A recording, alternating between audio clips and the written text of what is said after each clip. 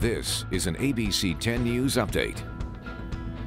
Hello, I'm Melissa Messiha with this ABC 10 News update. Police have arrested 3 teenagers in connection to the string of convenience store armed robberies across town in the last week. But law enforcement believes there are more people involved.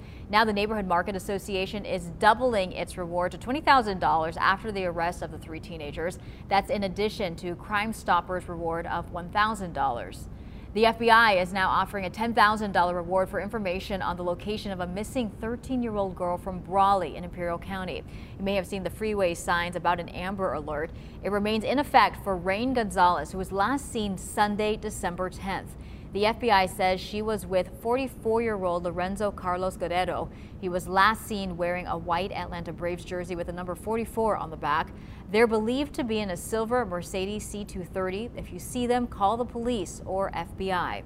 Today, the Del Mar City Council will discuss the possibility of adding the Del Mar Fairgrounds as an option for where to relocate the railroad tracks. The construction would have major impacts on fairground operations and the city's interest in building affordable housing there. Sandag is just in the study phase of where the rail could go. Councilmember Terry Gasterlin says he wants the fairground option to be studied next year. That meeting begins at 4:30.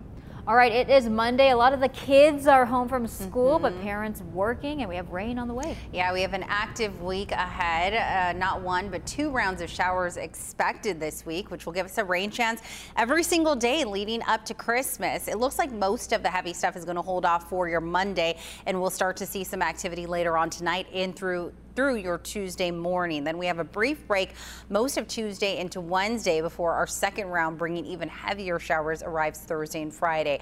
Today will be a mild one, 70s along the inland valleys, upper 60s along the coast.